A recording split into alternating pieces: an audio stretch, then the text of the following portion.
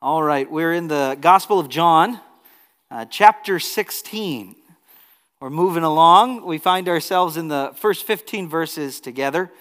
As we've been walking through John's Gospel, we've been considering the life and the ministry of Jesus. You know, John, he invites us to believe that Jesus is not just a man or a prophet. In chapter 20, verse 31, in light of what we read about, we are to believe, or invited to believe, that Jesus is the Christ.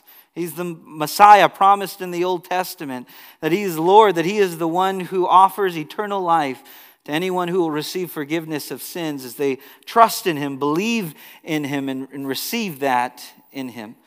Jesus, where we find Him in chapter 16, He's in the final week of His life.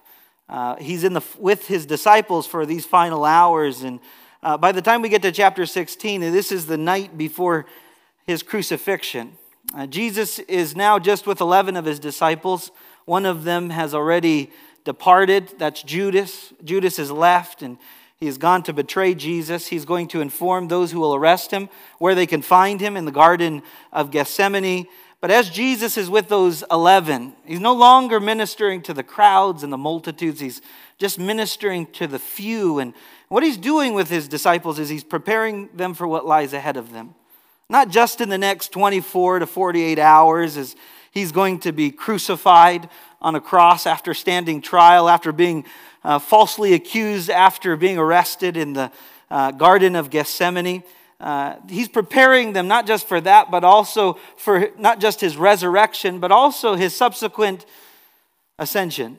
His own departure. See, 40 days after His death and resurrection, Jesus is going to ascend to the Father, and His disciples will see Him no more. But while Jesus will not be with them physically, He's promised the Holy Spirit will indwell them spiritually. And so as we walk through chapter 16, as Jesus continues to prepare them for what lies ahead, namely His departure, we're going to consider what this tells us about who He is. I mean, as He prepares them, as we ask and answer the question, how does He prepare them for His departure? And as we ask and answer the question, what does that tell us about Him? So let's go ahead and read the text, and then we'll walk through it together. Chapter 16, verse 1 reads this way: "These things I have spoken to you, that you should not be made to stumble. They will put you out of the synagogues, yes. The time is coming that whoever kills you will think that he offers God service. And these things they will do to you because they have not known the Father nor me. But these things I have told you, that when the time comes you may remember that I told you of them. And these things I did not say to you at the beginning because I was with you." Verse 5, "But now I go away to Him who sent me, and none of you asked me, 'Where are you going?' But because I have said these things to you, sorrow has filled your heart. Nevertheless, I tell you the truth, it is to your advantage that I go away. For if I do not go away, the Helper will not come to you. But if I depart, I will send Him to you. And when He comes, He will convict the world of sin, of righteousness, and of judgment. Of sin, because they do not believe in me. Of righteousness, because I go to my Father, and you see me no more. Of judgment, because the ruler of this world is judged. I still have many things to say to you, but you cannot bear them now. However, when He, the Spirit of truth, has come, He will guide you into all truth, for He will not speak on His own authority, but whatever He hears He will speak, and He will tell you the things to come. He will glorify me, for He will take of what is mine and declare it to you. All things that the Father has are mine. Therefore I said that He will take of mine and declare it to you." The word of the Lord. As we have opportunity to dig through our text, it's interesting to note where Jesus finds Himself. He's with His disciples, but He's about to leave them. He's about to depart from them after His death, His burial, and His resurrection. And this weighs heavy on their hearts. But it's interesting to note this, that as He writes these words to prepare them for what lies ahead of them after He departs from them, the very words that are relevant to the disciples are relevant to you and I in the day and age we live in, because we're living in the time after Christ's death, burial, resurrection, and first departure, and then and in between waiting for his second return. And so as we consider these words, how they should prepare for his departure, how should we live in light of the words that Jesus gives in regards to these instructions? So how are they to prepare for his departure? First, he encourages them by warning them of the adversity to come. Verses 1 through 4, he gives them a warning about the adversity to come. Now, if you were with us last time in chapter 15, beginning in verse 18 to 27, these first 4 verses finishes up that section and transitions us into the next section where he promises the Holy Spirit. But as we conclude the last section and introduce the next section, we find the reasons why he gives these warnings. And the first reason he gives this warning of adversity in verse 1 is in order to strengthen their faith rather than shake their faith. Verse 1 says that these things I have spoken to you, that you should not be made to stumble. Jesus says, the reason I give you this warning, that back in chapter 15, if they hated me, they're going to hate you. If they persecuted me, they will persecute you. The reason why I gave you this warning is in order, not that you would stumble and fall away from me, but that your faith would be strengthened in light of the warning that I give you. You know, it's interesting to note, if you want to know a good test for your faith and mine, a good test for that are times of adversity. In those times of hardship, those times of difficulty, how much more times of pressures of persecution. If you want to know if your faith is strong or your faith is weak, consider how you respond in times of adversity. When the hardships come, when the adversities come, do you respond with a faith that is strengthened in the Lord, or do you respond with a faith that seems to waver and find a faith that is indeed weak? Jesus says, in regards to this warning, I want to strengthen your faith. Even when it comes and the adversities hit and the pressures of persecution come, may this strengthen your faith. May it not cause you to stumble. May it not shake your faith. Secondly, he gives this warning in order to share the extent of the suffering that they will experience. Chapter 15, as we read in verses 18 to 27, told us that for the disciples, it's not if they will suffer persecution, it's when they will suffer persecution. Jesus said, a servant is not greater than his master. If they persecuted me, they will persecute you. But Jesus wants to prepare them for the extent thereof, and he says, you're going to be ostracized, kicked out of the synagogues, and you're also going to be killed. Now consider who Jesus is talking about. We know church history. Tradition tells us all of the disciples, all of the apostles except for one were martyred for their faith. Potentially John was the one who was preserved. Who knows in the end what exactly happened? But basically all of these disciples experience not just some slander here, slander there, or are talked about this way or that. They literally experience persecution and their lives are taken from them. And so he shares with them the extent of their suffering. If you are going to be kicked out of the synagogue, you're ultimately ostracized from society. You're ostracized from your family who attends the synagogue. And so it was a difficult thing for these individuals to count the cost of saying, if you're going to follow me in the days ahead after I depart, you're going to be ostracized, and then they're going to kill you, and they're going to think they're doing me service. They're going to think that they're doing it in my name. Now, this is kind of difficult to listen to, because in our day and age, if you're thinking about 11 disciples who are the ones who are going to take the gospel to the ends of the earth. I don't know about you, but this is not a very seeker-sensitive message. Can you imagine if you've got 11 with you and you say, I'm about to leave, I'm about to depart for whatever reason, and I've equipped you over these past few years, and then you promise them, listen, you're going to be ostracized and you're going to be killed for your faith. That doesn't sound very appealing. Now, on the other hand, if you're with me and we're talking and I'm about to leave and I'm gonna commission you to go out, well, if I promise you a few things, maybe you're gonna follow me. Health. I mean, if you follow me, you're gonna have good health. If you follow me, you're going to have wealth beyond measure. Just imagine all the wealth of the world. Happiness? You want to think about what it means to be happy. Health, wealth, and happiness. If you follow after me, you get all this. Jesus doesn't promise health, wealth, and happiness in this life. He promises suffering. He promises persecution. The reward of the faithful is that of suffering, is that of ostracism, is that of death.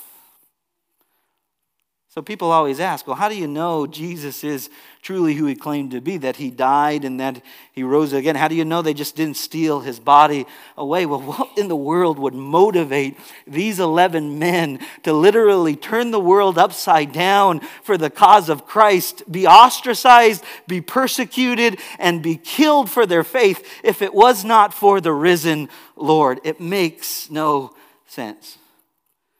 But they saw the value of Christ was so much more valuable than the suffering that they would experience in this life. And so they turned the world upside down for Christ. You read it all throughout the book of Acts, and that's what we are called to continue to do, to go out and make disciples literally to the ends of the earth. And it's a reminder to us, not if we will experience persecution, but when we do, may our faith be strengthened and may it not be shaken. Thirdly, he warns them in order to encourage them with his word. It goes on to say in verse 3, and these things they will do to you because they have not known the Father nor me. Verse 4, but these things I have told you that when the time comes you may remember that I told you of them. Jesus is like a loving father who has a son who's about to leave the home and enter into a new season of life. Let's say he's heading off to college and the father sits down with his son and he has a heart-to-heart with his son and he says, son, there's going to be a new season of life for you. There's going to be exciting things for you. You're living on your own for the first time. You're no longer under your parents' roof. And as you go out into the world, you're going to experience new things. But I also want to warn you, son, that there's going to be some trials and temptations that you're going to face along the way. There are going to be adversities and hardships, difficulties. And so when his son heads off into college and he experiences life without his parents, there are going to be new exciting experiences. But when the adversities come, when the hardships and difficulties are revealed, in those moments he'll recall the words of his father and be encouraged that my father warned me about these things and he equipped me for how to endure them when they come. Certainly, he always has access to call his father if ever he should need it. And what Jesus is doing here is he's saying, I'm sending you out. I'm going to leave you. I'm going to commission you. But I want you to take these words of warning as words of encouragement to you so that when you're in the face of adversity, you would know that I'm still sovereign, that I still sit on my throne, and there's still an advantage to your adversity and a purpose for your pain, and you can trust me. And so if ever, or not if, but when we should experience those adversities, that we would hold on to the words like these and be encouraged that God is going to see us through them.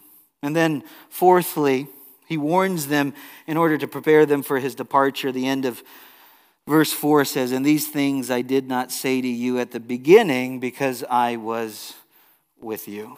Jesus says, I'm telling you this now because this is the moment that I'm about to leave you. I'm going to die, I'm going to rise, then 40 days after the resurrection, I'm going to ascend to the right hand of the Father, and you need to be prepared for what lies ahead of you. And so who is Jesus in light of the warning that he gives as he prepares them for his departure? Jesus is the one who warns us with the adversity that lies ahead of us.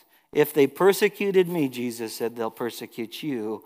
If they hated me, they will hate you. Why? Because we're not of this world. We don't adopt the same value system of this world. And when you have a different value system than the world, not only will you experience hostility, but when you stand up for the truth of what you believe, you may also experience persecution as well. And those pressures can intensify. So what does that look like for us? I'd like to give us a few takeaways. The first one is this: heed the warning by praying for the persecuted. Now, we may not experience persecution to the extent that we read about throughout the book of Acts. We may not experience persecution to the extent that people are experiencing it around the world. It's helpful to read various articles or magazines that keep us up to date about what's going on around the world. And so I'd encourage us to stay up to date and pray for them. And if I could ask this question, how can we strategically pray for the persecuted church around the world, knowing some are being ostracized and even murdered for their faith in Jesus? That by claiming the name of Jesus, their family says, I want nothing to do with you. By claiming the name of Jesus, there is contempt there, and they're literally risking their lives by saying, I denounce this faith, I denounce this religion, I'm willing to follow Jesus no matter what. How can we here pray strategically for them?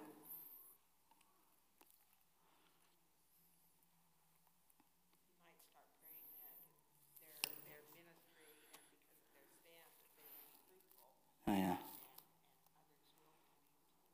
Yeah.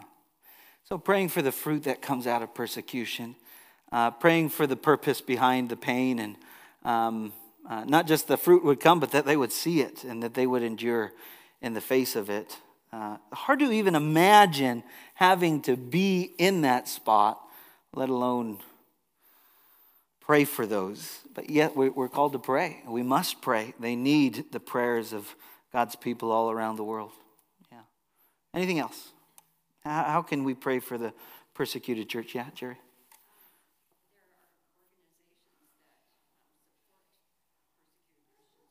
Yeah.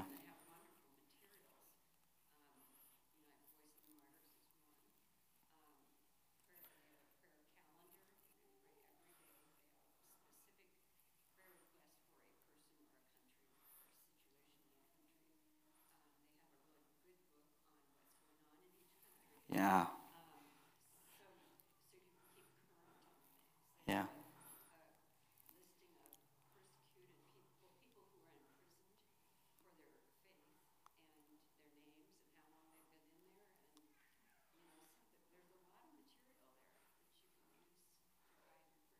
Yeah, yeah. So just staying up to date with the resources that we have, so many, and Jerry had mentioned Voice of the Martyrs is a great resource, and she was saying they have daily people you can pray for, update you on different things that are going around in the nations, and just a great opportunity to stay connected to that. Yeah, yeah. So praying specifically for the needs and staying up to date. Anything else you would pray for the persecuted church, or how you would go about praying for the persecuted church?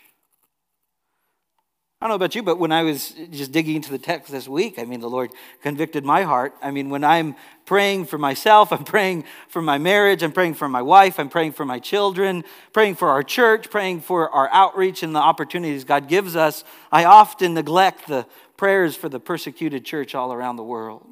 Those who are in the midst of facing, I mean, the challenges of saying, your family, you have nothing if you follow Christ, but he's worth it in the midst of it.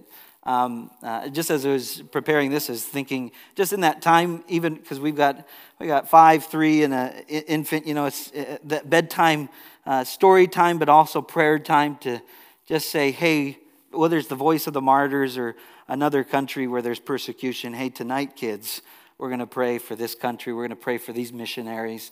We're going to pray for this specific thing because they need it. We're free to worship on Sunday morning.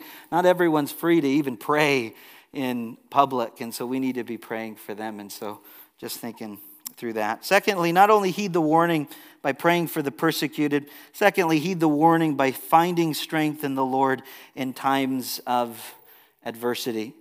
And so one of the purposes is not to shake their faith, but to strengthen their faith. And so how has Christ strengthened your faith in times of adversity? When you faced hardship and difficulty, what is that like, practically speaking, when you're in the midst of the storm or you feel the pressures of life and yet God somehow strengthens your faith? How would you describe that?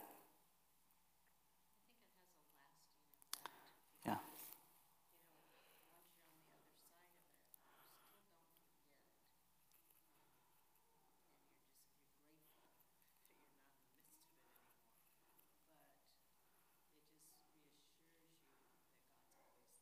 Oh, yeah. So in the face of adversity, his presence is there, and it's an encouragement. It strengthens your faith, yeah. Jerry?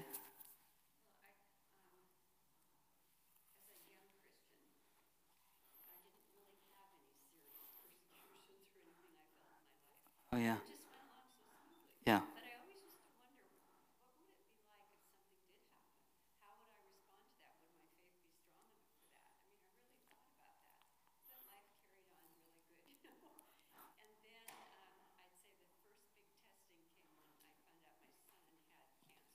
Mm.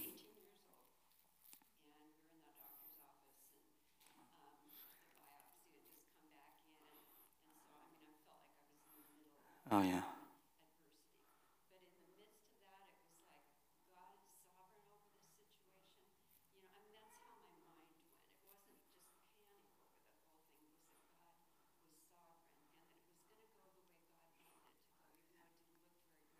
Yeah.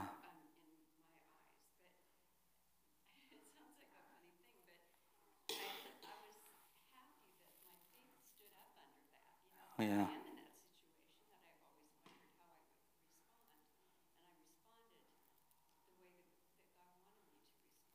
Yeah. Yeah. Oh, yeah.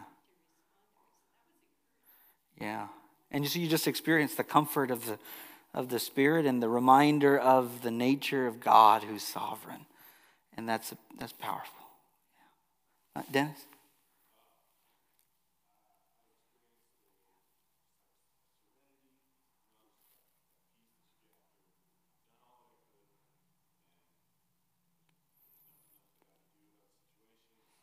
Yeah.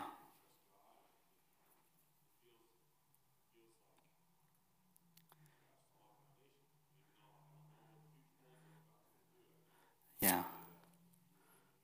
Yeah. Dennis is talking about the moment when you've done everything that you can do in your own human strength and power, and that's all you can do, and then it's all in your hands now, God. And there's just a peace of mind, a serenity, I think Dennis was saying, that just washes over you, and God's there. I mean, his presence is there. He's sovereign. It's just a wonderful, wonderful reminder. God strengthens our faith in times of adversity. He wants to do that, and that's the advantage of the adversity and the purpose sometimes behind the pain, to grow us, to mature us, to remind us that we are so weak and he is so strong, and he is enough for us. You know, something else in heeding the warning is also being encouraged by God's word in those times of adversity, because that's what I was talking about. In those times of adversity, may these words be an encouragement to the persecuted disciples, or to the persecuted church, or to us who may find ourselves persecuted. When you think of God's word, scriptures that have really been an encouragement to you in those times of adversity, any verses that you would say, this is one that has really gotten me through difficult times? Anyone want to share?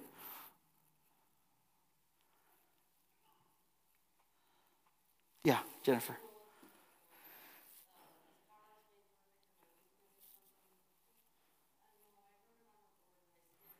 Yeah.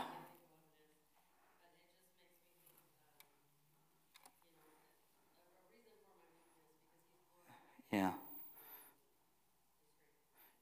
Can't think of the verse, but Paul, when he's talking about 3 times he asked for the Lord to take away uh, whatever he was ailing him, and he says, "Your power is made perfect in my weakness." Yeah, yeah. And any other verse? Yeah, Lord.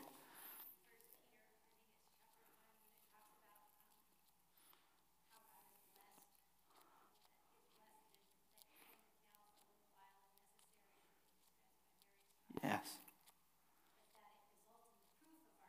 Yeah. Yeah. Yeah. Very encouraging. 1 Peter 1. Yes. Any others? Yeah, Ty. Yeah.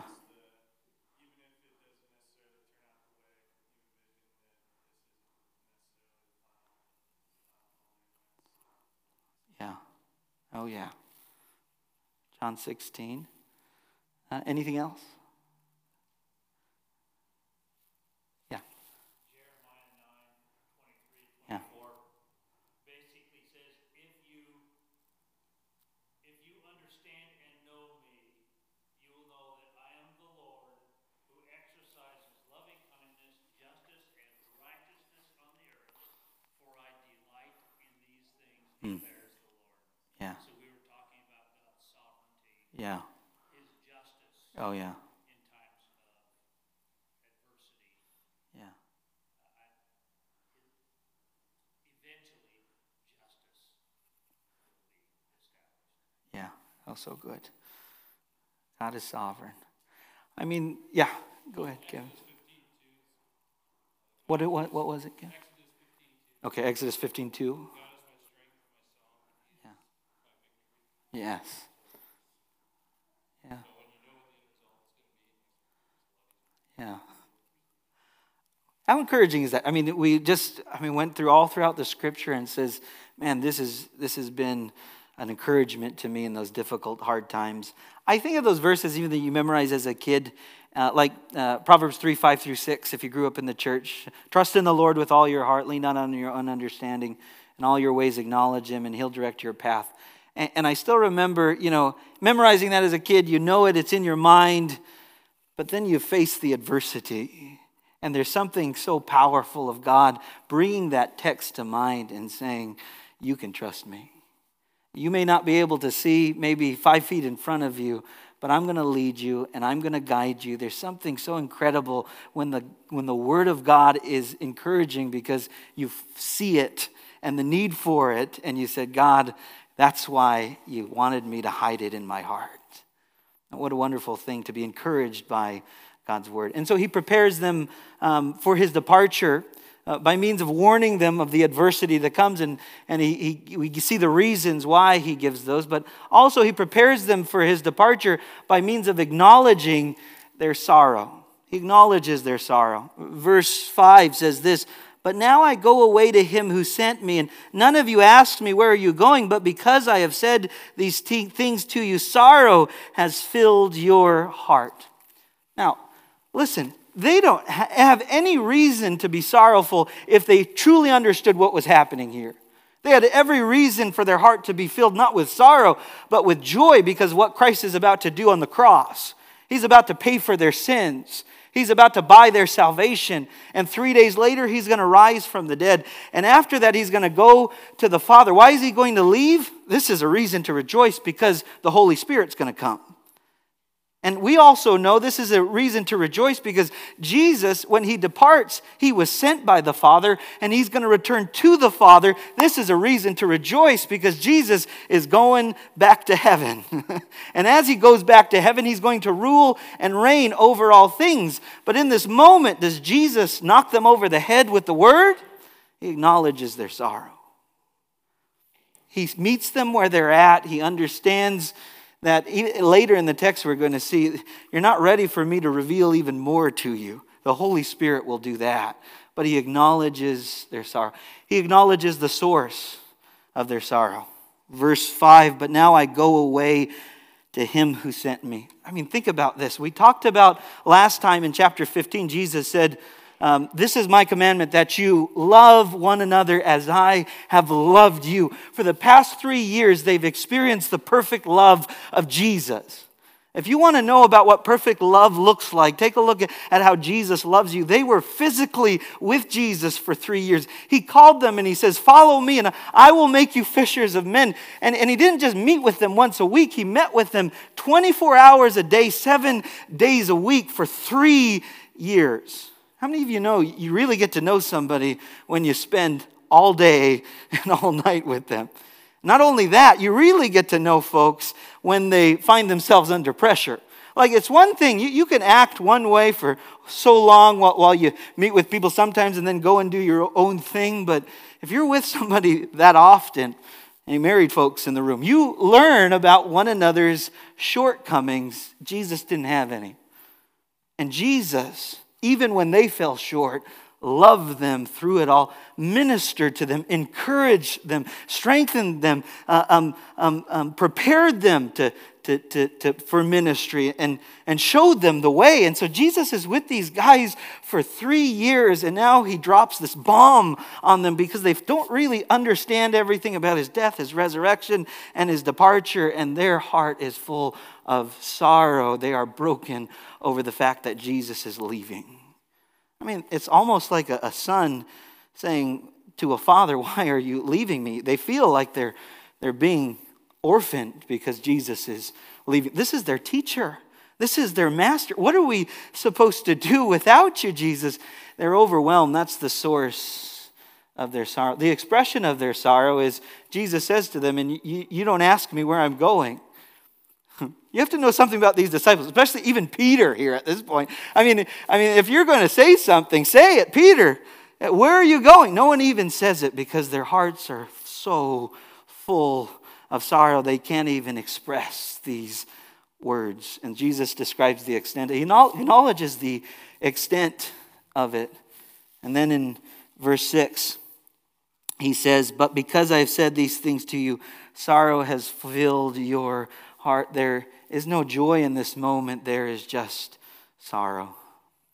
I just want to stay there for a moment in verses 5 to 6 because I want you to know Jesus acknowledges your heart and the sorrow therein.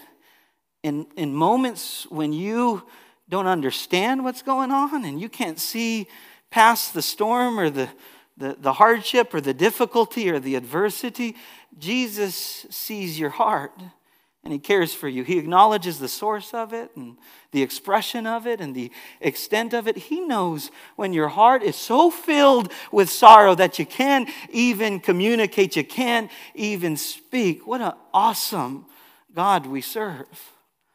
What a wonderful thing to follow Jesus. That's what discipleship is all about. It's not the idea of, okay, I'm supposed to follow Jesus. No, I just walk with him and he walks with me. He knows me and I know him, and it's a beautiful relationship indeed. So he prepares them by acknowledging their sorrow. If I could give a few takeaways, the first one would be this: be comforted knowing that God cares for your heart. Be comforted knowing that God cares for your heart. He knows when you feel stressed, worried, anxious, depressed, and he cares for you. I was recently at a funeral last week, and funerals always remind you of the brevity of life. I do a lot of funerals. I minister at a lot of funerals. This one, I just had the opportunity to just sit down and be there and be present. And it's a wonderful thing just to take in the Word of God and be reminded that life is brief, that life is precious. But blessed are those who mourn. This was the text that was quoted. Blessed are those who mourn. You know, for God cares for our heart. How's it go? I can't think. Blessed are those who mourn, for they shall be comforted. There we go. Blessed are those who mourn, for they shall be comforted. And what a wonderful thing to know. If I'm mourning and I'm depressed and I'm overwhelmed, I'm anxious and I'm worried, God comforts me with his presence and he's close to me in that moment. And that was just a wonderful encouragement. Even though I didn't know that person so well, as you watch those who do, and those who do know them, knowing that they're going to be with God and his people forever because that individual knew Jesus, what a comfort that is indeed. And so be comforted knowing that God cares for your heart. Secondly, be comforted knowing that God encourages you with his word, and we had mentioned that earlier. If I could ask this, what are practical ways you have learned to minister to hearts that are full of sorrow? Maybe you've had to minister to a friend, maybe a coworker. How do you minister to them, or how have you learned to minister to them in times when you know their heart's full of sorrow? They can't even talk. They're just depressed. They're overwhelmed. How do you minister to them? It's a tough one. Yeah, Stephanie. Yeah. Yeah.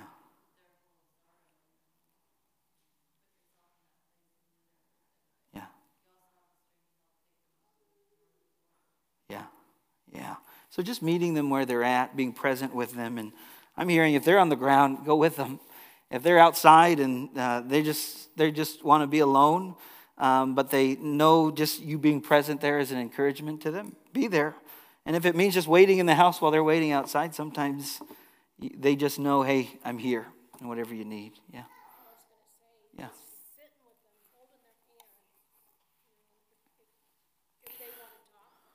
Yeah. Oh, yeah. Just be there. Just be there.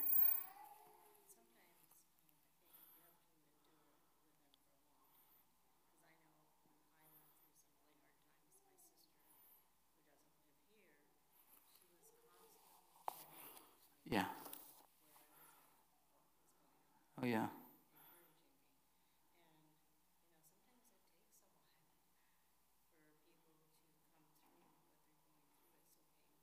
Yeah. Yeah. So seeing them through it, Marianne's saying that it's not just, you're there for 5 minutes, 10 minutes, but you're sitting through with them in the midst of it. Yeah. Yeah. Can I ask this on the other side of it? When your heart is full of sorrow, when you don't really want to talk to anybody and you may even be at the point of depression, how do you want to be ministered to in that moment? Or what do you need in terms of being ministered to? Because sometimes we want to isolate, and maybe that's the time we need someone the most. Maybe them not talking to us, but them just present. How would you share what you need or you've needed in the past when your heart has been so full of sorrow you don't have even words to speak?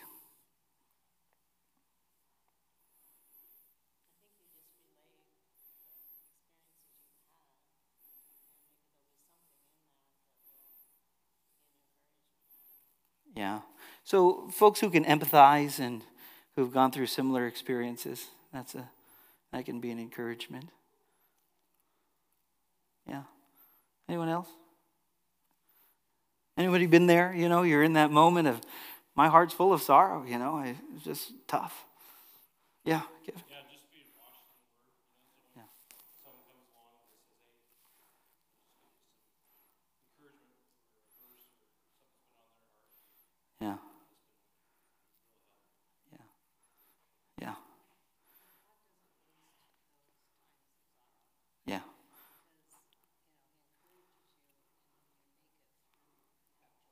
Oh, yeah.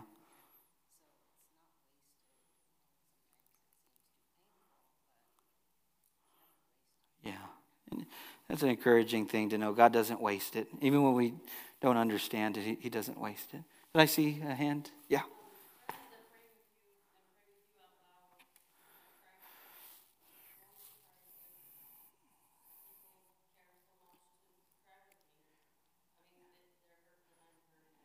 Yeah.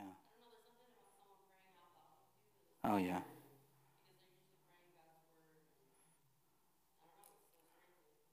Oh, yeah.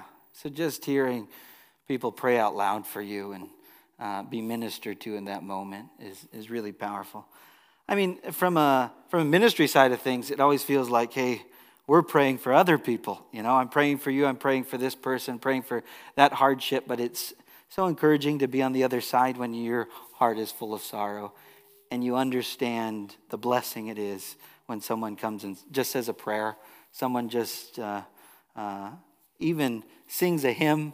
I've been in many occasions working with hospice. Before we moved to Oregon, we were volunteering with a hospice out in Arizona, and we just go into people's rooms and chat with them. And some were not even believers, and we said, hey, you ever heard the hymn, It Is Well With My Soul? And they say, sing it, and it's an encouragement to them. It's often an opportunity to minister to them, especially when they're in a place of pain, they're bedridden, and they're just like, sing It Is Well With My Soul. It's such an encouragement in a moment like that. I think back to, so my dad died when I was 11, and I still remember this. I don't know why this popped into my head, but one of our neighbors, she wasn't even a Christian, but she came over to our house, and my father had passed away, and he was in an hour away from where we were. And she told my mom and stuff, she said, listen, you're not driving. I'm going to drive you over there. I'm going to help you take care of all of the next steps you need to take care of. I'm just going to take over. And she needed that in that moment. We needed that in that moment. It's a wonderful thing to just say, hey, don't worry about it. We're just going to walk with you through it. And so it's just a wonderful thing to have people like that in your life. And so Jesus, he prepares them for his departure, acknowledging their sorrow. He understands their hearts that are full of sorrow, and he understands that their minds don't fully comprehend, nor their hearts understand everything that's going on. But he comforts those who mourn, and that should be an encouragement to us, and we can encourage others with that word as well. And then lastly, he encourages them with the promise of the Holy Spirit. He says, as he prepares them for his departure, he promises the Holy Spirit, as we continue to read in verse 7, nevertheless, I tell you the truth, it is to your advantage that I go away. Your heart is full of sorrow right now, but I want you to know this, that when you can fully understand this, let it be full of joy, knowing that you are going to receive the Holy Spirit. Now, this is significant. We are used to that because we have the Holy Spirit indwelling us, and we sometimes take it for granted. But you read all throughout the Old Testament, there were times when the Holy Spirit came upon individuals, but the Holy Spirit did not indwell individuals. This is a wonderful encouragement to them, and it's an encouragement to us that the Holy Spirit indwells us. Later, he's going to say in Acts, you're going to receive power. And you're going to be my witnesses in Jerusalem, Judea, Samaria, to the ends of the earth. You cannot do what I've called you to do without relying on the power that I've provided you. So don't try it. Don't try to live out the Christian life in your own strength and your own ability. Rely on the Holy Spirit who indwells you. And this is to your advantage, Jesus tells them. It's to their advantage. For if I do not go away, the Helper will not come to you. But if I depart, I will send him to you. The Holy Spirit is your helper. He is my helper.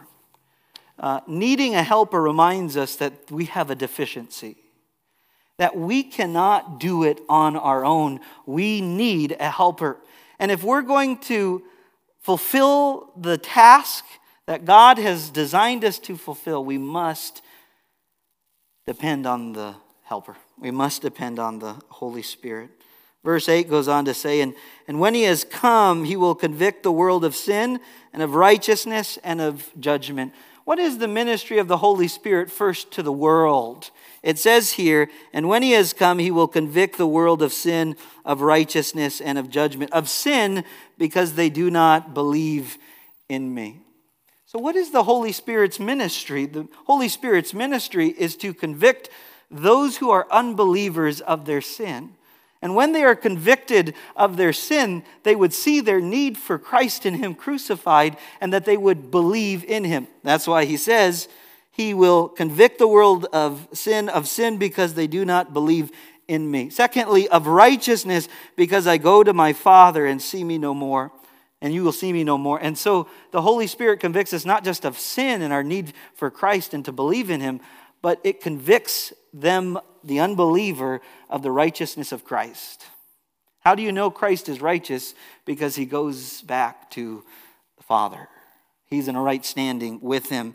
And then lastly, convicts of judgment, because the ruler of this world is judged. The conviction is that of judgment, that all those who reject Christ and reject their opportunity to believe in him will experience the same destiny as the ruler of the world, who will also be judged. Now, in one sense, we're reminded that the Holy Spirit works in the hearts of unbelievers by enlightening them to the truth of the gospel of Jesus Christ. After all, 2 Corinthians 4:4 says, the God of this age, speaking of Satan, has blinded the eyes of unbelievers so they cannot see the light of the gospel of the glory of Christ. But notice here in our text, where we begin, it doesn't necessarily say that the Holy Spirit will be given to the unbeliever, but the Holy Spirit will be given to the believer. It says back in verse 7, let me take you back there. Nevertheless, I tell you the truth, it is to your advantage that I go away, for if I do not go away, the Helper will not come to you. But if I depart, I will send him to whom? To you.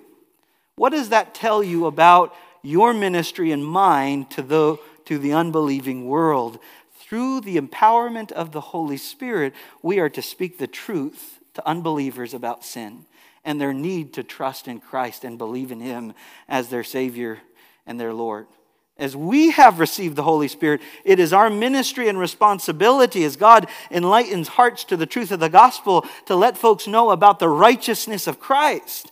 That Jesus is the sinless Son of God who came from heaven to earth to live for our righteousness because He's going to transfer it to our account and to die for our sin. It is our responsibility to share the truth of the gospel as the Holy Spirit convicts of the truth that sin is a real thing that we all struggle with if you're an unbeliever. That righteousness, you need to be reminded that Christ is righteous, He returns to the Father. And judgment is a reality, not just for the ruler of this world, speaking of Satan, but all those who reject Christ and Him crucified. This is our responsibility. So the question then presents itself, are we ministering as the Holy Spirit empowers us to do so in the lives of unbelievers? It's not enough simply to say, hey, God loves you and has a wonderful plan for your life. Even though that may be part of it, we must talk about sin. We must talk about the righteousness of Christ. We must talk about coming judgment that is ultimately the destiny of all those who reject Christ and Him crucified. And it is our ministry through the empowerment of the Holy Spirit to speak truth in love. And so he speaks of the ministry of the Holy Spirit to the world, but also in the life of the believer.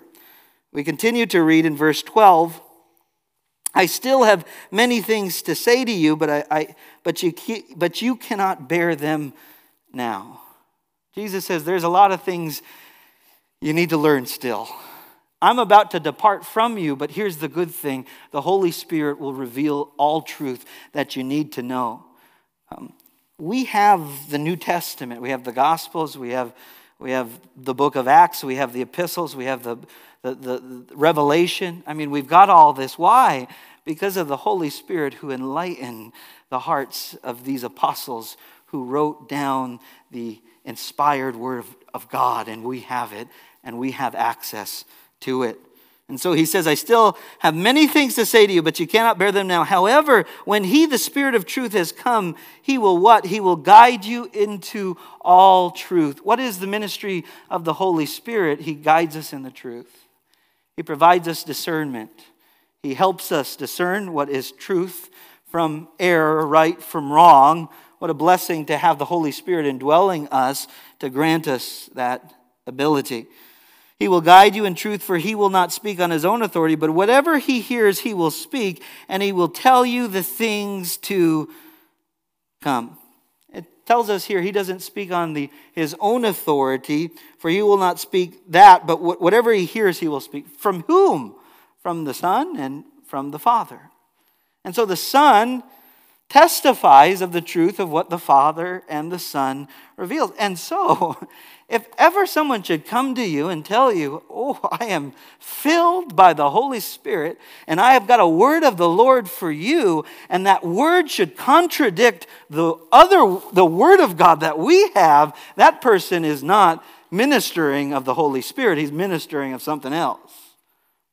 And so you have the Spirit who testifies of the truth and who only shares what the Father and the Son have already shared.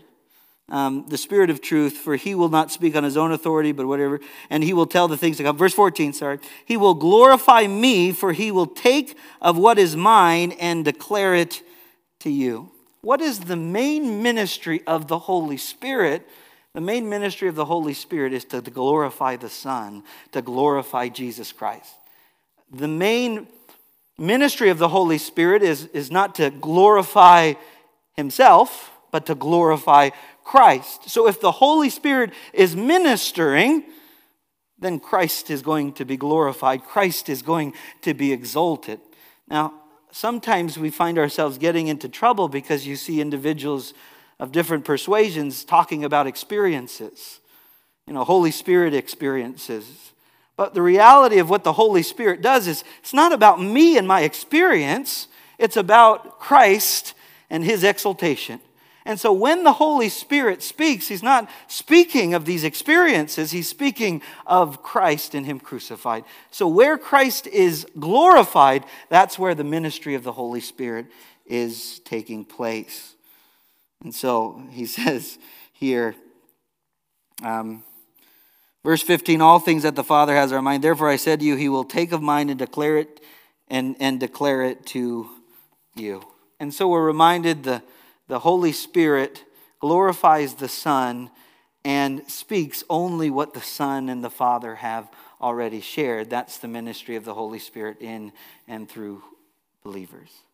So we see the ministry to the world and the ministry in and through believers as we're convicted of the truth of God in light of it. And so if I could give us just a few takeaways, the first one would be this. When you consider who the Holy Spirit is and what the Holy Spirit accomplishes through the ministry, we're reminded that the invitation of the letter of the Gospel of John is to believe that Jesus is the Christ, the Son of God. If you read it, chapter 16, when you hear the way that Jesus is spoken about, how in the world could Jesus not be the Christ? How could in the world could Jesus not be God if the Holy Spirit glorifies him? Jesus is not just a man or a prophet. That would be heresy if the Holy Spirit should glorify a mere man, should glorify a mere prophet. No, Jesus is the Christ. He is the Son of God, and the Son glorifies him. And the Father, everything the Father has, the Son has, and the Spirit declares it. You can't speak of Jesus in any other way than him being the Christ, the Son of God. And so the invitation of John's Gospel is to confess that yourself. It's to confess that Jesus Christ is Lord to the glory of God the Father. Secondly, as we consider the ministry of the Holy Spirit, we're invited to rely on the Holy Spirit to bring understanding and illumination to the Word, because the Holy Spirit only convicts us of the truth, and the truth is found in His Word. Now, there was a transitional time in history when the Scriptures were being completed and were being written, but if you want to know if someone is a true prophet of God or a false prophet, consider whether or not the truth lines up with God's Word. And then lastly, if we consider the ministry of the Holy Spirit, that we would rely on the Holy Spirit to help us fulfill the task that we have to share the good news of Jesus with everyone that He gives us an opportunity to share it with. And we see the content that we should be sharing, that sin is something that any unbeliever has in their hearts. We're born into this world in a place of sin. David said, I was born in my mother's womb with iniquity in my heart. And so we need to admit our need for sin, admit that Christ is righteous, and admit the fact that judgment awaits all those who haven't trusted Christ as their Savior and as their Lord. And so as we conclude our time together, who is Jesus? In light of chapter 16, is Jesus the Christ? Is He the Son of God? Because if He is, He invites you to believe in Him and to receive the life He offers in His name. And we take time to pray. Father in heaven, we thank You for Your word. We thank You for these words of encouragement to Jesus' disciples who found themselves in a difficult place to be prepared for the departure of Christ, who would ascend to the Father. And as they were words of encouragement to them and words that prepared them for their ministry, Lord, may these words guide and direct our lives and guide and direct our ministries that You've called us to. We thank You for a helpful understanding of who the Holy Spirit is, the third person of the Trinity. We thank You, Lord, for the ministry that the Holy Spirit accomplishes, not just in bearing witness to the world and opening our hearts that are blinded to the truth of the gospel, to what the truth of who Jesus is. And Father, we thank You for the Holy Spirit who works in and through us as believers, who convicts us of truth and guides us and directs us in all things. So, Father, we pray that we would leave enabled, empowered by the Holy Spirit, and we thank You for it. In Jesus' name we pray. Amen.